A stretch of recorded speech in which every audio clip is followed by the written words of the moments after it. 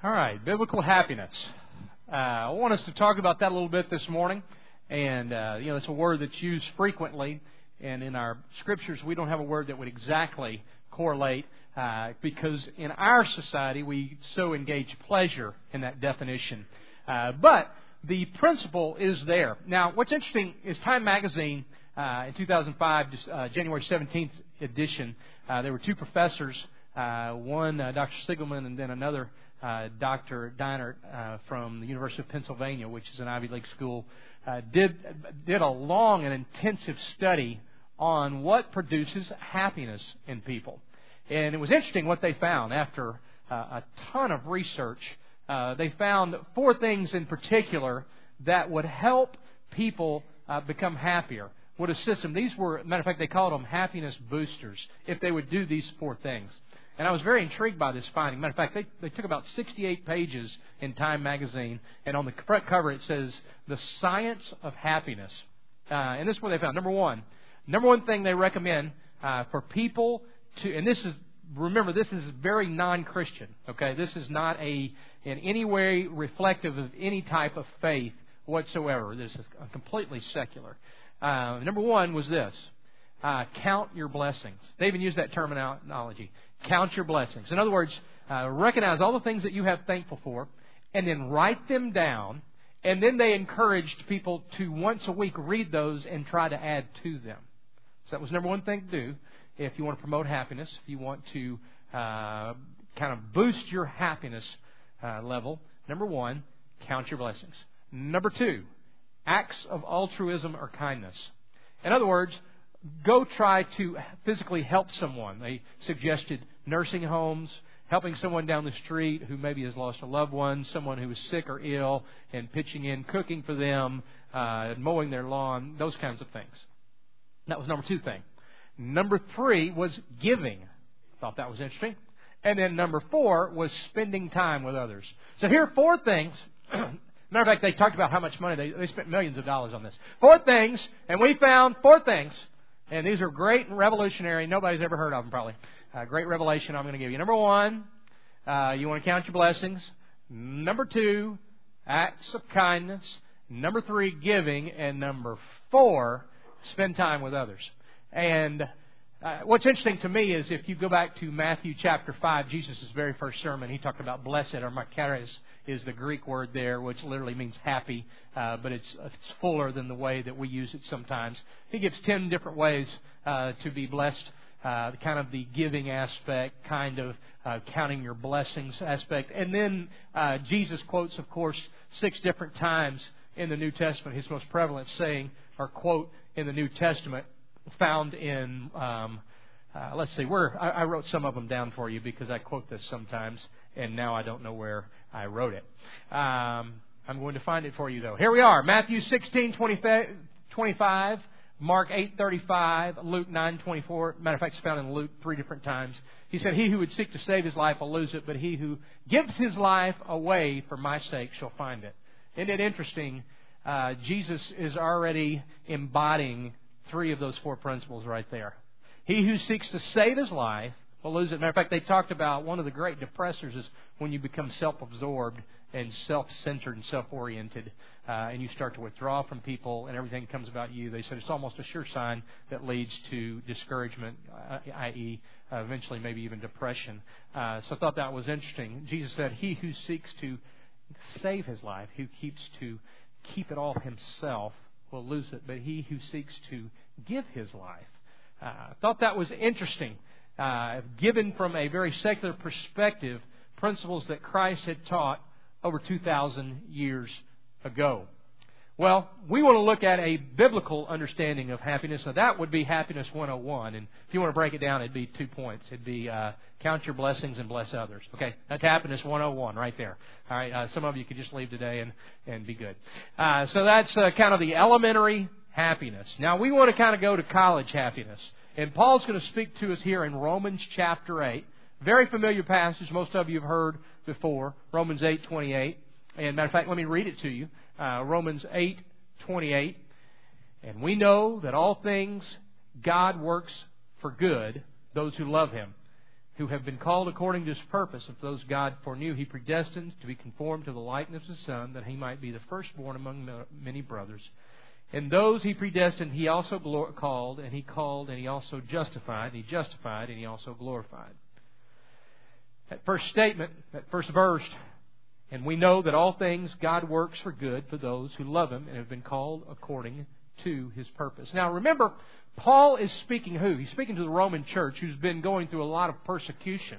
Matter of fact, if you go back and read those first 27 verses, you'll see how Paul speaks of the persecution they've been enduring. And Paul himself, we'll read in a little bit in 2 Corinthians, talks of all the persecution that he has been undergoing. With all that in mind, Paul states a verse like that. All things work together for good for those who love the Lord, are called according to His purpose. Now, one of the things we have to recognize that it doesn't say right up front that His life is fair, and if you become a Christian, everything will work out fine for you. Okay? We know life's not fair. I mean, we get up and read the paper today, we see that children are abused, we see that people starve to death, we see that people are taken advantage of, we see all kind of corruption within the world.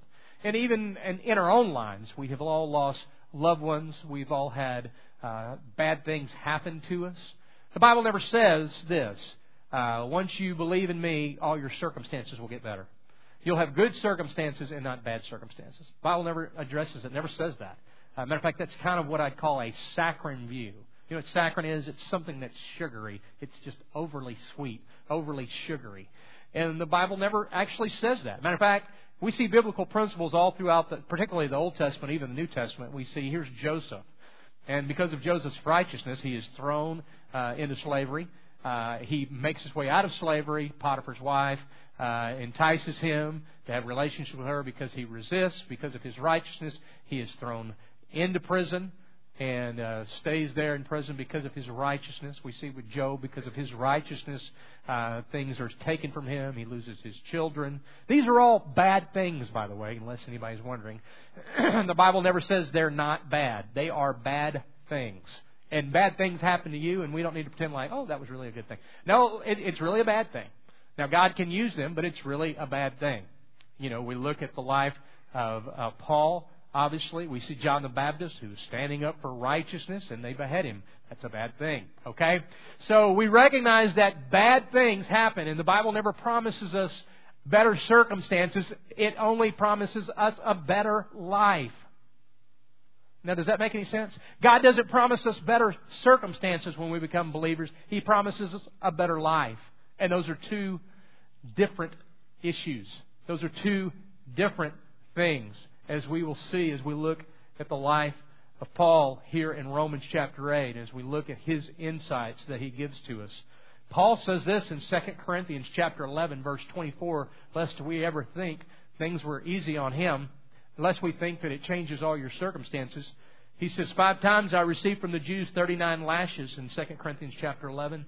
3 times I was beaten with rods. Once I was stoned. 3 times I was shipwrecked. I spent a night and a day in the open sea. I've been constantly on the move, been in danger from rivers, bandits, countrymen, Gentiles, false brethren, labored and toiled, often gone without sleep, without food, and without clothing. Okay? So, somebody forgot to send Paul the memo that everything gets better. Everything becomes easier. Okay, so Paul is saying, in light of all those things, God can work all things together for good for them that love the Lord and are called according to His purpose. So 2 principles I want us to see here this morning. Number 1 is this: our bad things can turn out for good. Number 1, our bad things can turn out for good. They're legitimately bad, but God can use them to turn out things for good. Number 2, our good things cannot be lost, and the best things are yet to come. We know that as Paul is speaking here to the Roman church, they are enduring persecution. They've been suffering. Matter of fact, he says specifically in verse 35, he tells them right up front, he says, who will separate you from the love of Christ? Shall the trouble? Shall your hardships? Shall your persecution? Shall the famine? Shall the nakedness? Shall the danger? Shall the sword? All those things can still come, but they won't separate you from the love of Christ. But those are difficult circumstances. Those are, quote, bad circumstances. But he also goes on and says, I consider our present sufferings are not worth comparing with the glory that will be revealed in us. Now let's look at verse 28 for a moment and look at that, if you would. And it says, and just so you know, I know there are multiple translations out there, but I want to deal with a few of the key words. First word we see is and. In other words, it is connecting the passage, Romans chapter 8, with those who are suffering, those sufferings. And we, who are we? The believers, Paul, the Church of Rome, know, this is factual, this is something that we can know for a fact, God causes all things to work together for good. So what has happened? I don't believe that God is the instrumentation of evil, but I believe God can use evil. God can take evil and use it, even things that look detrimental, for His glory. We each could probably stand and give a testimony of something bad that happened to us, and we would not want to repeat that process, but we have certainly grown. We have learned. There are some good things that have come from it. All things. When he says that word, all things, what is he talking about? Well, he's just been talking about suffering. We know that even our sufferings can be used and work together. Our sufferings can work together. You know, a good understanding of that for me, and I like to just make it simple for myself, is like cake. Okay, you ever thought about cake? Like the ingredients of cake? Like, I don't think I like any of them by themselves. Like flour. Have you ever just tried to eat flour? I mean, it's just nasty. I hate it. Baking soda. Even sugar. I can't stand to just put plain sugar on my tongue. I don't do any of those artificial sweeteners or anything. I need it all mixed up. Okay? So eggs, I don't like raw eggs. I don't like any of those things. But when you put them all together, they form something beautiful called cake and cookies, which I love. Okay? So, but left to themselves, they aren't just good necessarily themselves. They certainly don't just taste pleasant alone. It's when they are mixed. It's when they are placed together for good. So all things can work together for good for those who love God. For good, for the conforming image of Christ, for us to be conformed to His image. Those who love Christ, those are the called. Those who love Him according to His purpose, His glory. Now, our bad things turn out for good. Let me give you 3 principles there under that one right there. 3 lessons and 3 truths I believe that we can perceive. Number 1 is this. Our bad things turn out for good, but that also tells us that all things can happen to Christians. All things can happen to Christians, just like we read about a while ago in verse 35. Just as you go back and read the first 15 or 20 verses of Romans chapter 8. Bad things happen. The Bible tells us that the rain falls on the just and the unjust. So all things can happen to Christians. And so when we come to the place where we recognize that God has not necessarily put us in a place where evil or even difficult circumstances can ever touch us, but to recognize that God chooses to work in and through everything. He can take the worst situations of our life and make something beautiful from them, even if He does not desire for them to happen to us, even though sometimes bad things happen to good people. So all things can happen to Christians. So it's a principle that we must understand. Number 2, when things do not work together, when things do work together in our life and things are promoted and bad things do promote blessings, that's a miracle of grace. Okay? That's a miracle when that happens. So when our children turn out well, that's a miracle of grace. And when our spouse starts to act right, that's a miracle, okay? That's not just some normal expectation we ought to think we all get, okay? That's the miracle of grace. So, when we do have a job, when we do have things that God provides for us, that's the miracle of grace. Next, although bad things happen, God can work them for good. Although bad things happen, God can work them for good. So again, God's not, and Paul's not asking us to say, oh, your loved one died? That's a good thing. He's not asking us to say that. No, that's a bad thing. That's a bad thing in principle right there. That's tough. That's difficult. That's bad. You think about Jesus before the tomb of Lazarus. And yeah, Jesus knows that He's going to be returning, but at the moment it is a bad thing. And Jesus weeps. Jesus cries. And we could say, oh, but, and sometimes we'll do this when people pass away, and we'll go, well, one day you're going to see them in heaven, which is a truth, and that's word encouragement. But let me tell you right now, it's bad. Okay, they're gone, they're dead, and it's bad. And we just need to embrace that this is bad right now. I hurt. Something has happened to my child, something's happened to my life, I've lost my job. Okay, for the moment, this is bad. Let's just recognize this, okay? And again, the saccharine view of, oh, this is really good. I wonder what's going to happen now. Well, it may, but you may not get to see it. All I have the promise of is that God can use this for the best, that God can use this for good. Just as we see the ingredients of a cake are placed together, but in and of themselves, it's not necessarily good. So it's important for us to realize this, that in the micro, in the short term, there are a lot of things that we do that maybe seem okay, that have a negative effect, or may seem very difficult or hurting at the time, that have a positive effect. Well, what do I mean by that? Well, in the micro, lying sometimes is much easier than telling the truth, just for the moment. Even if it's something like your wife says, do I look kind of big in this? I mean, and sometimes we think it's just better right there to just lie, okay? But then we get caught on it, okay? Sometimes it's easier to just lie. We know that as children, as teens, and as adults. And it just feels better for the moment. And it's better to just go through some self-deception. It just feels better right now. I did that during the holidays. I'd lost a little weight, and it was Thanksgiving. I told myself, I'm just going to eat one plate of food this Thanksgiving. I'm going to choose the things that I want, and I'm going to eat modestly. And so I told myself that. So one plate. Well, I got one plate, but I can't put that I stacked that thing on there, about 4 plates on there, but in my little pea-sized brain, hey, it's one plate. I'm meeting my objective and my goal here. I'm eating one plate. And I'm only going to eat 2 desserts. Then I decided I would just take halves of everything, which was quite a lot. And I remember after almost being finished with my food, I was just thinking, man, I better quit. Well, I said I was just going to eat one plate. I'll be okay. It's just this time I'm going to eat a plate. And then I started doing the desserts. And I just kept thinking, it'll be all right. I've eaten much more previous Thanksgivings. I mean, this is going to be okay. And I got sick. I'm not talking like kind of sick. I got sick. And for like 2 days, I was sick. And in the micro, it seemed so good. I mean, it felt so good. It tastes so good. In the macro, I hated it.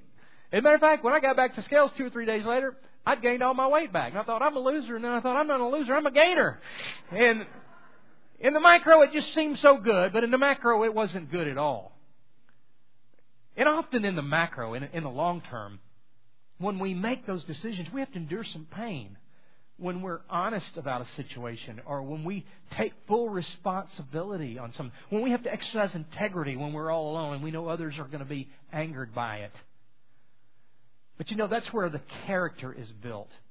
It's not like all of a sudden we'll get to the big things and we'll exercise character if we haven't been doing them in the small things. And so, even in those difficulties, as Paul was being persecuted, as he was being criticized, as he was being beaten, he was looking at it in the micro. And he was saying, this is bad right here, but in the macro, this is good because it is building substance for my case, for my faith, and for the cause of Christ. He was able to see the macro. And that's why we read about him today. That's why we read about any great man. Because of what they did in the micro and the macro. Because they made hard decisions. Because they stood for what they believed in. Our good things can never be lost, and the best is yet to come. As we look at this next passage, there are a lot of terminology here, and a big theology term called soteriology, which is a study of salvation. And one of those is called Calvinism. And whether you believe that position or not does not matter, but these terms exist, and we have to deal with them. And here's the truth of it is, I believe this was not meant for a theology purpose, but for an encouragement purpose. So as we see the words like foreknew, who he knew, who he looked down the corridor of times and saw, he predestined. He determined that he was going to enact goodness from their life. Who were conformed. That word conformed is metamorphe, which we get our word metamorphosis for. Conformed, to be metamorphosed. firstborn adopted into Christ to be like Him. The firstborn adopted.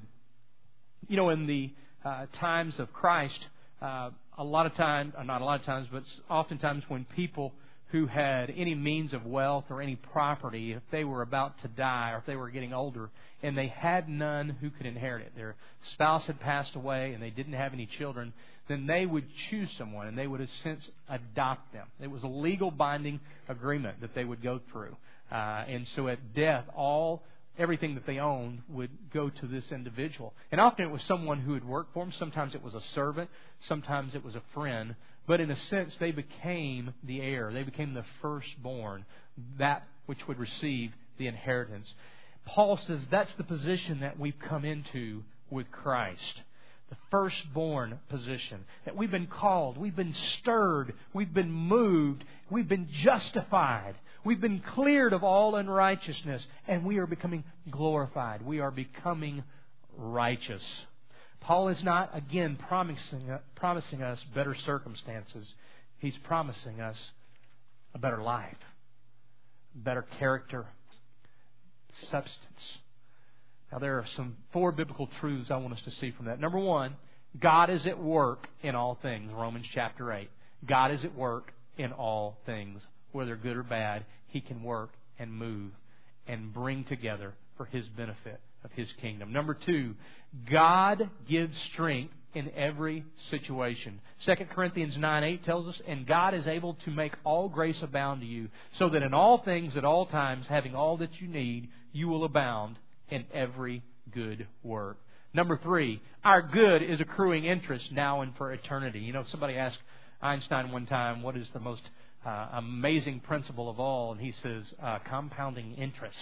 That we could have money and that it compounds interest. You know, it's great for us as believers that as we serve, as we give, as we share, as we love, that we are laying up crowns in heaven, but is also compounding right now. That it is working for the betterment of our life and the kingdom of God. We are accruing interest as we serve, as we give, as we share, as we encourage. You know, I think about people in our church right now. Very difficult circumstances have happened in their lives, and they are here because of those difficult circumstances. I think about people who teach in our church. Some of our teachers have gone through very difficult situations in previous experiences, and they're here because of that pain, because of that difficult circumstance, or they would have never come here. I think about this podium and our communion table back there. You know the reason it's here? Because the guy who built it got stage 4 cancer, and he began to lose his sight, and he lost his job.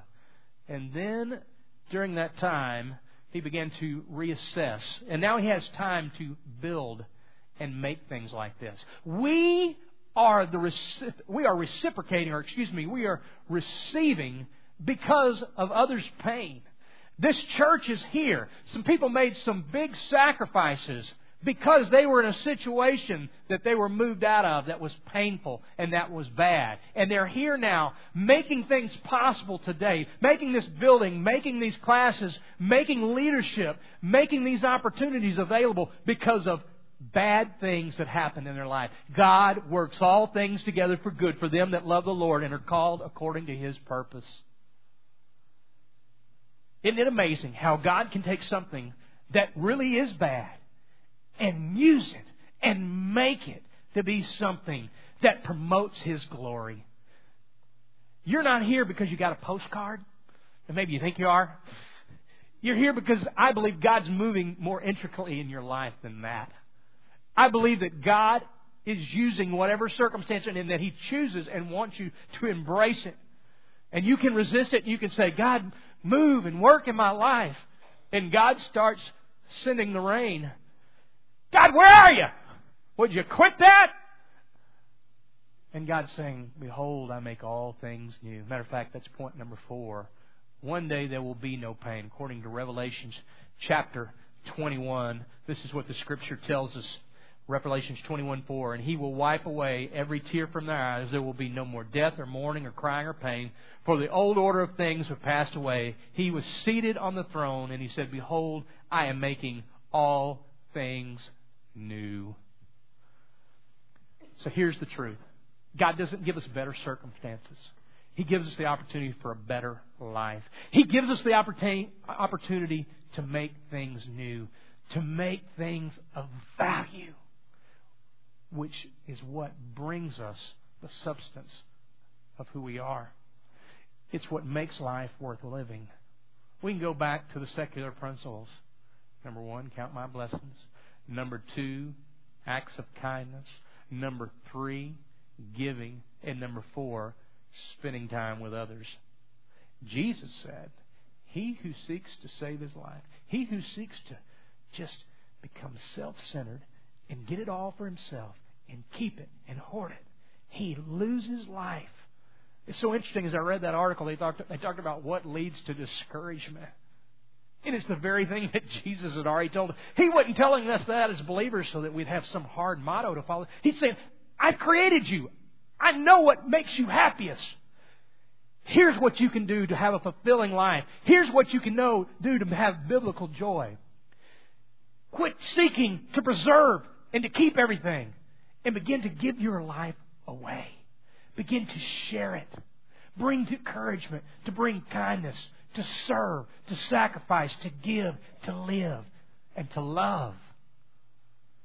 And that's when you'll experience life. You see how that's different than circumstances? That's what's called a better life. And that's what God offers you today. Have you received it? I want to invite you to do so.